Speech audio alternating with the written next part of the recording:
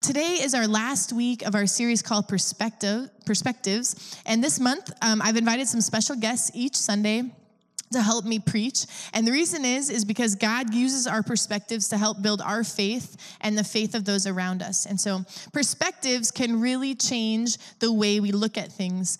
This week, a friend of mine showed me this picture. I want to put it up. And I want you to tell the person next to you whether you see a dog wearing a white sweater or a dog wearing black pants. All right, so tell the person next to you what you see. What do you see? What do you see? Or are you just like, oh, a dog, cute? It's all in your perspective, right, of how you would see that. In the Bible, there are 4 Gospels, Matthew, Mark, Luke, and John. Each Gospel is written to cover the life and the ministry of Jesus. And each Gospel wrote from a different angle. They wrote from a different perspective. They looked at the character of Jesus from the conversations that they had, from the different angles that they had. And when we compare the Gospels with one another, we get this overall portrait of Jesus. And so the Gospel writers are united in intent, but unique in perspective. They're united in intent, but unique in perspective. And so that's our goal of this series in October, that every person that shares has this unique perspective on the Word of God. And what creates those angles and perspectives are a variety of life experiences, but these will all help us get a better picture of who Jesus is.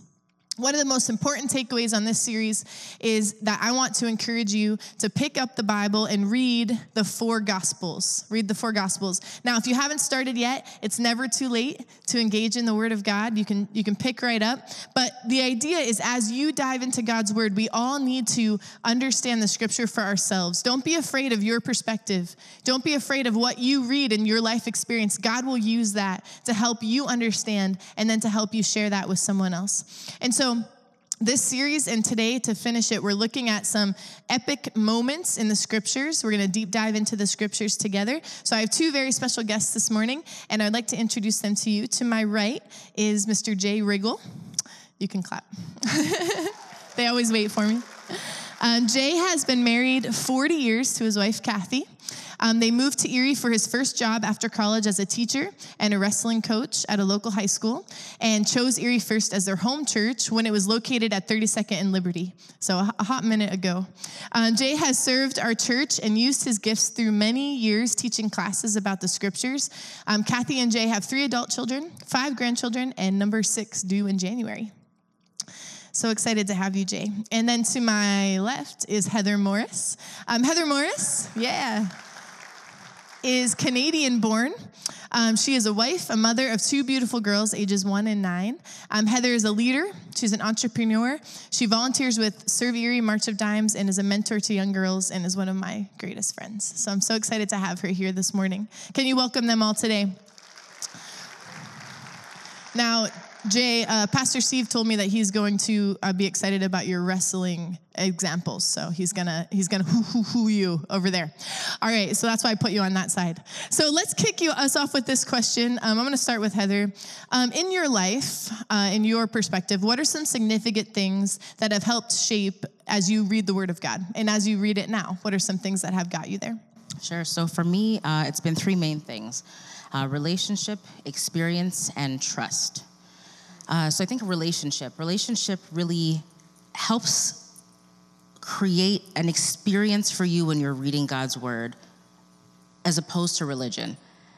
So growing up, I'll just give you a little bit of background. Growing up, I grew up in a 2-parent Christian household. My dad is a pastor, my uncle is a pastor, and my grandfather was a pastor. So I'm a PK. For those of you who don't know what a PK is, that's a pastor's kid. There's usually 2 types, the kind that just make their parents' hearts so excited and happy and do all the right things they're supposed to, and then there are the ones like me. Growing up, I was extremely rebellious. I think that the ones like me tend to want to do their own thing, and, by the age of 15, I was out of control, running with the wrong crowd, got involved with drugs and alcohol and all that stuff. By the time I was 15, I was already kicked out of 11 schools in the Toronto district, and my parents were really kind of running out of options of where to put me. So they had decided they were going to drive me 4.5 hours over the border into upstate New York to a home for troubled teenagers. And And that is where I landed. And it was the best decision they could have made, because that was where everything changed for me. That is when my relationship with Christ began. And it moved from a religious thing that I've known about my entire life to a relationship that I could experience. So that is the relationship portion. The experience portion, for some of you that may or may not know, my husband and I have a son, and his name is Joshua, and he passed away in 2017 at 2 months after a 4-month stint in the hospital. He passed away in the NICU. And that was a catastrophic life event for us. And it has altered our lives forever. But that is the experience portion. That is an experience that I've never felt so dark. I've never felt so deeply distanced from God. But the experiences like that help us to be able to create some context around God's word. As opposed to it being something that we're just reading, it then becomes real for us, because then we can find pieces of our lives and how it applies to our lives throughout the word of God. So that's the experience portion. And then there's a trust portion. So I won't talk about, a little bit of my life story and a little bit of the experience, but the other portion of that is going to be the trust piece. And that is being able to trust God regardless of what's going on, regardless of what the circumstances are, regardless of how things look in that moment. Being able to know that he is who he says he is, and he will do what he said he's going to do regardless of what things look like. So good. Thank you, Heather. And Jay, how about you? What are some significant things that have helped shape your perspective on the Word of God? I thought at one time that I had original thoughts, but then I heard a sermon or read something and realized other people thousands of years ago had that same thought. So I adopted the views and beliefs of people who demonstrated their love for me when I was a kid. Blessed with 2 great parents. My mother is 91 and still with us. Every other weekend, I'm driving down to Pittsburgh to visit her. I accepted Christ through Campus Life Youth for Christ. My Campus Life director was probably my spiritual father. Coaches, teachers, close friends. People who demonstrated their love for me, I basically believed what they believed. And it makes me wonder if I was young and moldable and stupid and I was led by people who had other motives or other beliefs, where would I be? But I just thank God for the people who spoke truth to me and loved me as a kid. The other thing is God uses events in my life to make his word come alive. I'm going to tell you a deer hunting story, which is not about deer hunting, it's about the Bible. Maybe I don't need to say this, but real quick, real parenthetical. It's great here because we have unity in Christ. Our society is a divisive society, and we need to be unified in Christ, and we need to choose to be tolerant of things that are peripheral. So if you don't like deer hunting, you have to tolerate me at the moment. In the future, if you're telling a story about a hobby of yours that I don't like, I have to tolerate you. Anyway, my son is now 33. He's our baby. And when he was like 19 or 20, a switch just flicked in his head. And as a hunter and as a person, he just became the man I aspire to be if I ever grow up someday. But as a 14, 15-year-old, it was hard to get him to apply himself to things. We were deer hunting together over a period of a couple years. He was failing to successfully harvest a deer. I was praying for him because I knew he was discouraged, and I was afraid he was going to give it up. I didn't want to see that happen. So one night I read Habakkuk 3:17 through 19, which I'm going to read now. It says, "Though the fig tree does not bud and there are no grapes on the vines, though the olive crop fails and the fields produce no food, though there are no sheep in the pen and no cattle in the stalls, yet I will rejoice in the Lord. I will be joyful in God my Savior. The sovereign Lord is my strength. He makes my feet like the feet of a deer. He enables me to tread on the heights." And when I read that, God said, what's going to happen is you're going to stumble onto a spot where you see where the hooves of deer have been, and and the next time we hunted, that's what happened. I successfully nudged a deer to him, and he was successful. And I thought about that, and this, again, this was 1999. I'm not sure what year it was. And I'm thinking, it's amazing that this was written a couple thousand years ago, and God can take this scripture and apply it to me in my little situation and say, this is for you, and here's how it's going to happen. And I thought, wow, I totally understand this. This is great. 2 weeks later, Pastor Jack preached a sermon from the same passage of scripture, using a different little aspect of it, applying something else to a different situation that God had not applied to me when I read it. And it was like God said, no, you don't totally understand it. I'm bigger than that. Just relax and pay attention, because I'm going to show you more and more. And so nowadays, I just thank him for every little revelation I get, and I just keep looking for more. Hunting tips in the Bible. Thank you, Jay. So we're going to look at Mark 4 today, verses 2 through 20, and it's probably a parable that you have heard before. A parable actually is, the word itself is broken down into two words, para and balo is the breakdown. Para actually means to come alongside, like a paramedic comes alongside doctors, comes alongside nurses to help the patient. And balo actually means to throw or to cast. And so a parable is a story that is thrown alongside a teaching to help us understand it. Parables are truth in picture form. Jesus says in the Bible, the kingdom of God is like a seed. It's like a wedding feast. It's a treasure. And today in this passage, he says it's like a farmer who goes out to sow some seeds. So this is a parable, a story that he's putting alongside a truth that's going to help us understand it. So let's go ahead and read the scripture together. It says, he taught them many things by parables, and in his teaching said, listen, a farmer went out to sow his seed. And as he was scattering the seed, some fell along the path, and the birds came and ate it up. Some fell on rocky places where it did not have much soil, and it sprang up quickly because the soil was shallow.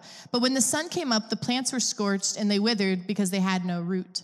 Other seed fell among thorns, which grew up and choked the plants so that they did not bear grain. And still other seed fell on good soil, and it came up, grew, and produced a crop, some multiplying 30, some 60, some 100 times. So then Jesus said to them, don't you understand this parable? How then will you understand any parable? The farmer sows the word. Some people are like seed along the path where the word is sown, and as soon as they hear it, Satan comes and takes away the word that was sown in them. Others, like seed sown on rocky places, hear the word and at once receive it with joy. But since they have no root, they last only a short time. When trouble or persecution comes because of the word, they quickly fall away. But still others, like seeds sown among thorns, hear the word, but the worries of this life, the deceitfulness of wealth, and the desires for other things come in and choke the word, making it unfruitful. And verse 20 says, others, like seed sown on good soil, hear the word, accept it, produce a crop, some 30, some 60, some 100 times what was sown. So Jay, I'm going to just start with you. The verse that sticks out to me when I read this is verse 13, when Jesus basically says, if you don't understand this, how are you going to understand anything else? This is a big deal. This is the main point. Why do we think that this parable is so distinct? Why is this story, along with the teaching, so important from your perspective? For my answer, I'm going to cheat. I'm not going to take my answer out of Mark 4. I'm going to take it out of Matthew 13. Matthew 13, 10 through 17, which happens to be a parallel passage in Scripture. And if you read something in the Bible that you can't get your head around for whatever reason, read all the cross references, read all the parallel passages, all the related scriptures. My favorite scripture changes from time to time based on whatever I'm doing. But for years now, this one has been my absolute favorite passage in the Bible. I'm not sure why, but I'm going to read it. And my answer doesn't come from where it's supposed to. It comes from Matthew 13. The disciples came to him and said, why do you speak in parables? He said to them, because it has been given to you to know the mysteries of the kingdom of heaven, but to them it has not been given.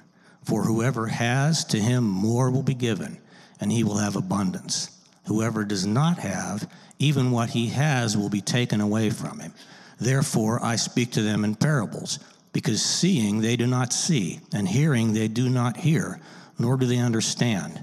And in them the prophecy of Isaiah is fulfilled, which says, hearing you will hear and shall not understand, and seeing you will see and not perceive.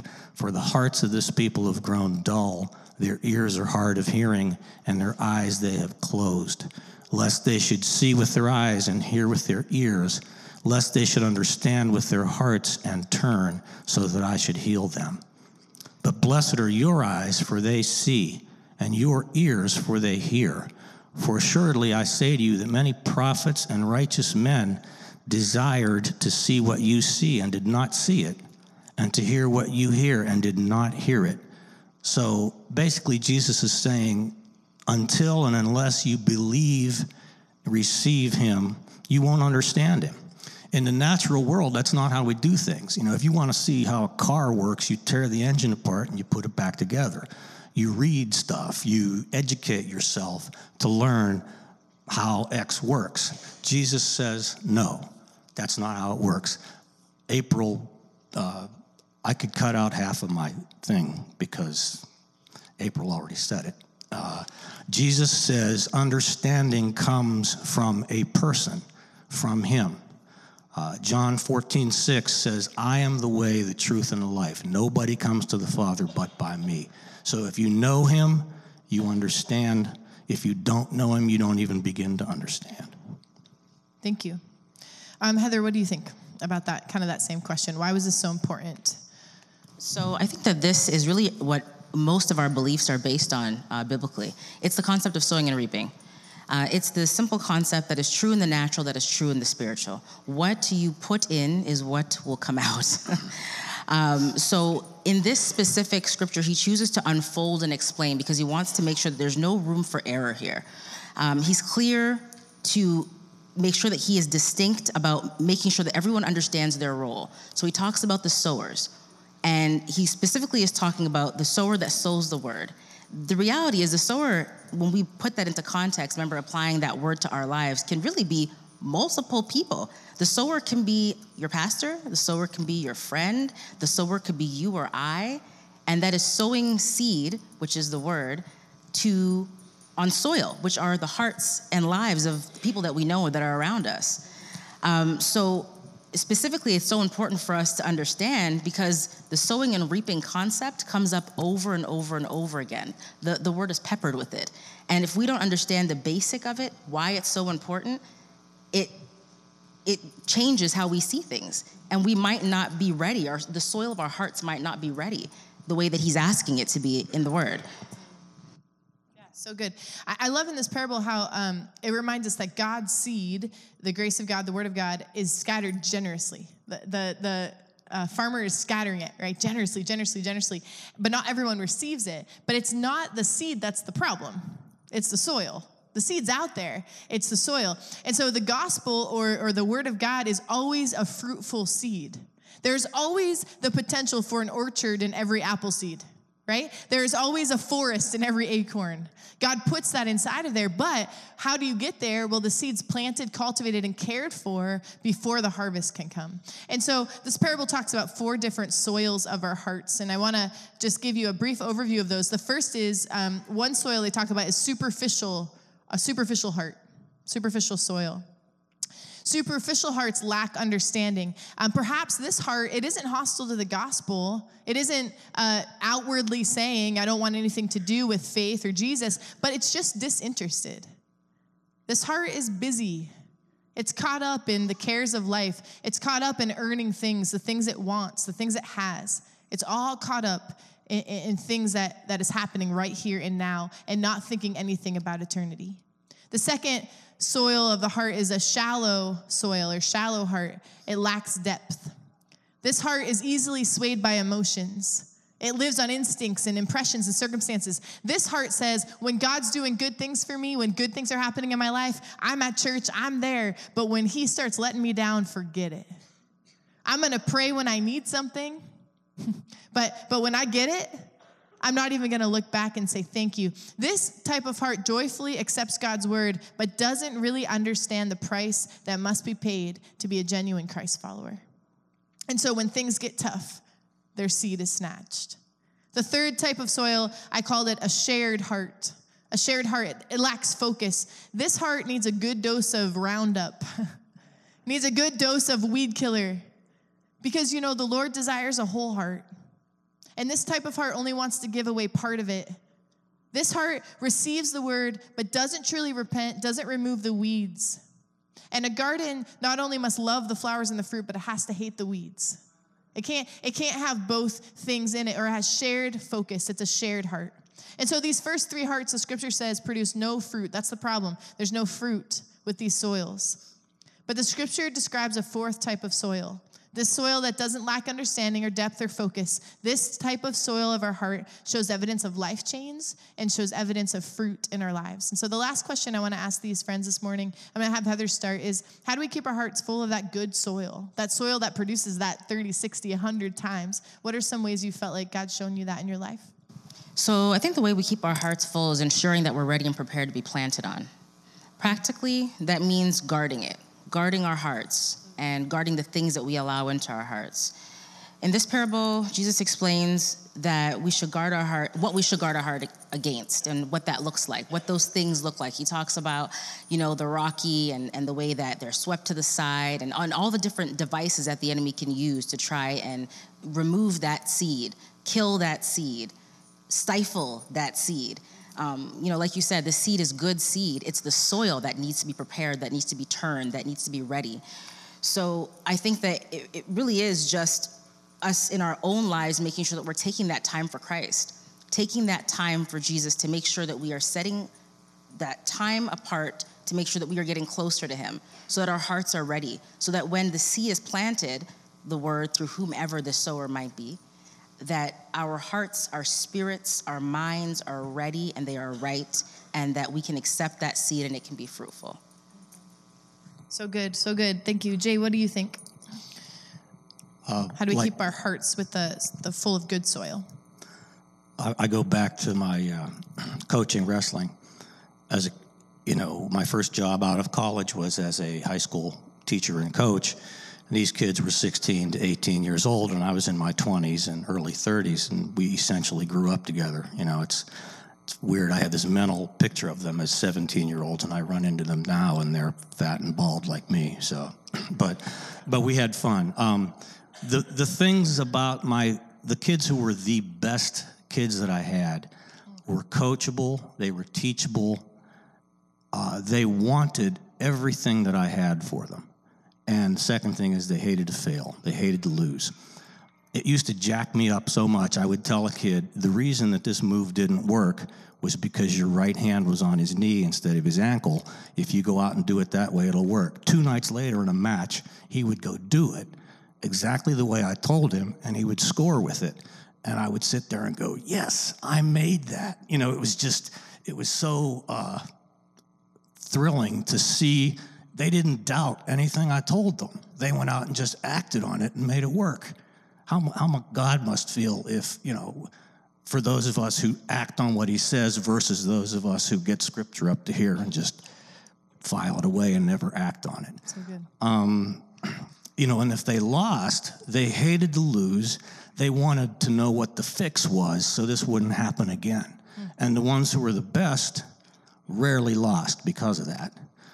In following him, I want to be teachable, and I want to hate to fail. And hate is not a word that makes us feel warm and fuzzy. But we're supposed to hate. We're not supposed to hate people, but there are things we are supposed to hate. As Christians, we're supposed to hate the things that God hates. Proverbs 6:16 through 19 says, these are the things that the Lord hates: a proud look, a lying tongue, hands that shed innocent blood, a heart that devises wicked imaginations, feet that can be swift in running to mischief, a false witness that speaks lies, and he that sows discord among the brethren. So basically, anything that separates us from him is what he hates, and we're supposed to hate the same things. Amber, I think in week 1, talked about praying scripture, And I think I do that. I think when you pray Scripture, generally it's an offensive weapon. You go into a situation and you're claiming the promise in this Scripture so that you can have victory in whatever situation you're in. I pray Scripture defensively. You know, David prayed, Lord, don't withdraw your Spirit from me. April, again, Jesus is a person. His Spirit is a person. He's not a person exactly like you. He doesn't have his own Facebook account, but he's a person. He communicates his pleasure to you and his displeasure to you. And I feel in my spirit when he's pleased, and I feel when he's displeased. And now David prayed that after he committed murder to cover up his adultery. You know, you don't have to get that bad. I mean, I'm in the natural, I'm just lazy. I don't like to work, including on relationships. There's mornings I get up and I say, "Good morning, Lord, have a nice day, see you." You know, he goes, "Wait a minute, where are you going?" And if I ignore him long enough, I feel him withdraw, and I hate that. I don't want to do it. So wrestling and following Jesus have a lot of similarities. There are objective criteria. You either win or you lose. The guys who make up the rules say, not to bore you with all that detail, but you get a takedown, you get this many points. You put him on his back, you get this many points. You hold him there longer, you get a few more points. Plant him, and the referee goes, match is over. You know, those are the rules. So when the match starts, if you happen to look like somebody that just stepped out of the Under Armour catalog and you have all these fluorescent, swirly colors on your uniform and everything looks wonderful, and your opponent has rips and tears in his uniform and his socks don't match, it doesn't matter. If you love your coach and he hates his coach, doesn't matter. If your granddaddy and your daddy were both state champs and he doesn't know who his daddy is, it doesn't matter. What matters is what happens when the two of you are on the mat together. If he outscores you, he beats you. As a kid, I was on both ends of those beatings. I beat up guys who looked like Charles Atlas, and I got beat on by guys who looked like Ichabod Crane. Can you relate, Pastor Steve? Yeah, I mean, looks are deceiving. Your mom was right when she told you that. So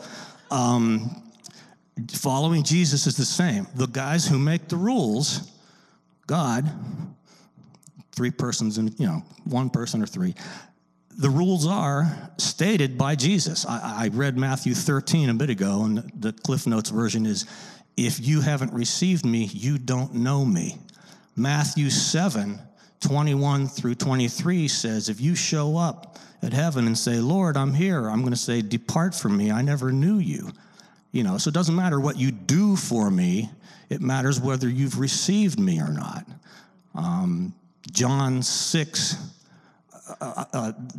Matthew 7:21, only the one who does the will of my Father who is in heaven, not somebody who says to me, Lord, Lord. Well, does the will of my Father who is in heaven sounds like, how many push-ups do I have to do? How many miles do I have to run? Give me a list of stuff I can check off so I know that I did it all. No. John 6:40, this is the will of him who sent me, that everyone who sees the Son and believes in him may have everlasting life. That young man came to Jesus and said, Lord, what must I do to inherit eternal life? In other words, give me a list of stuff I can check off so I know I'm doing it right.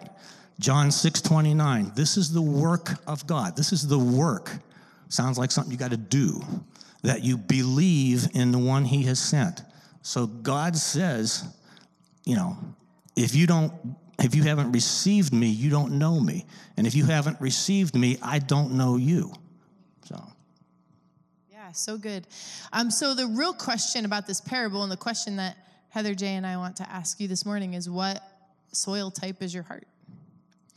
What soil type is your heart currently? Is it a mixture of soil types? Has it at times, Heather shared a little bit about her past, and there was years of her life that her heart was hard. The soil of her heart was hard.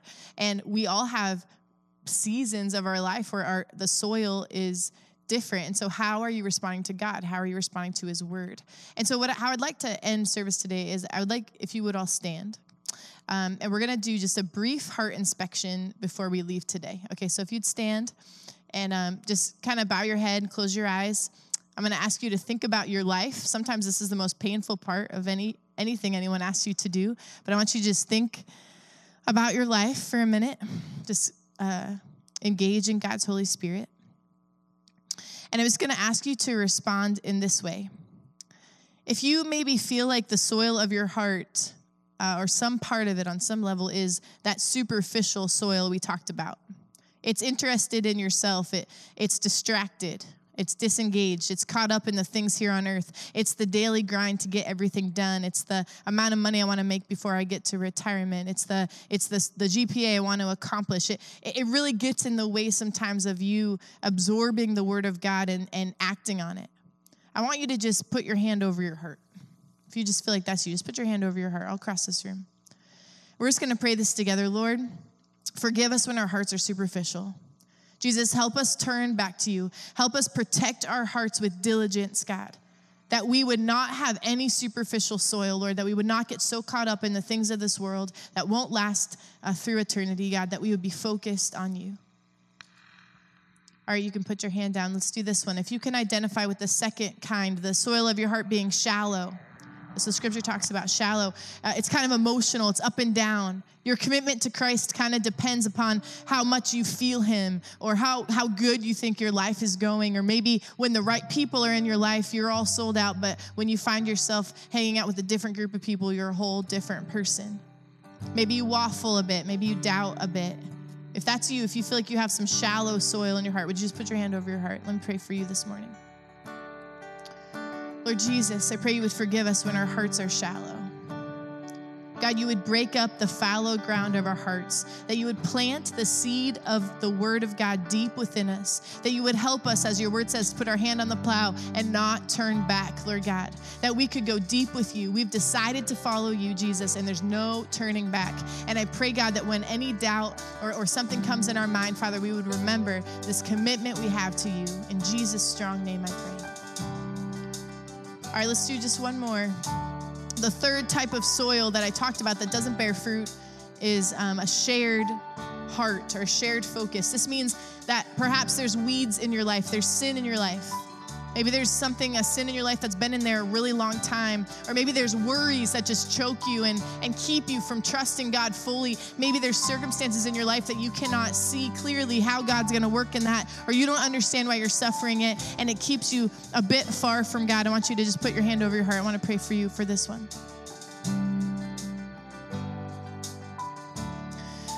Lord Jesus, forgive us when our hearts share the focus on anything else besides you. God, forgive us when we exalt anything above you, God, when we exalt anything above you in our minds or our hearts or our emotions or our strategies, Lord God, or our focus. Would you help us make you priority above all things? God, you are worthy. We honor you with our whole heart. We honor you with our whole lives. Jesus, we want our hearts to be fully devoted to you. And it's in your strong name I pray.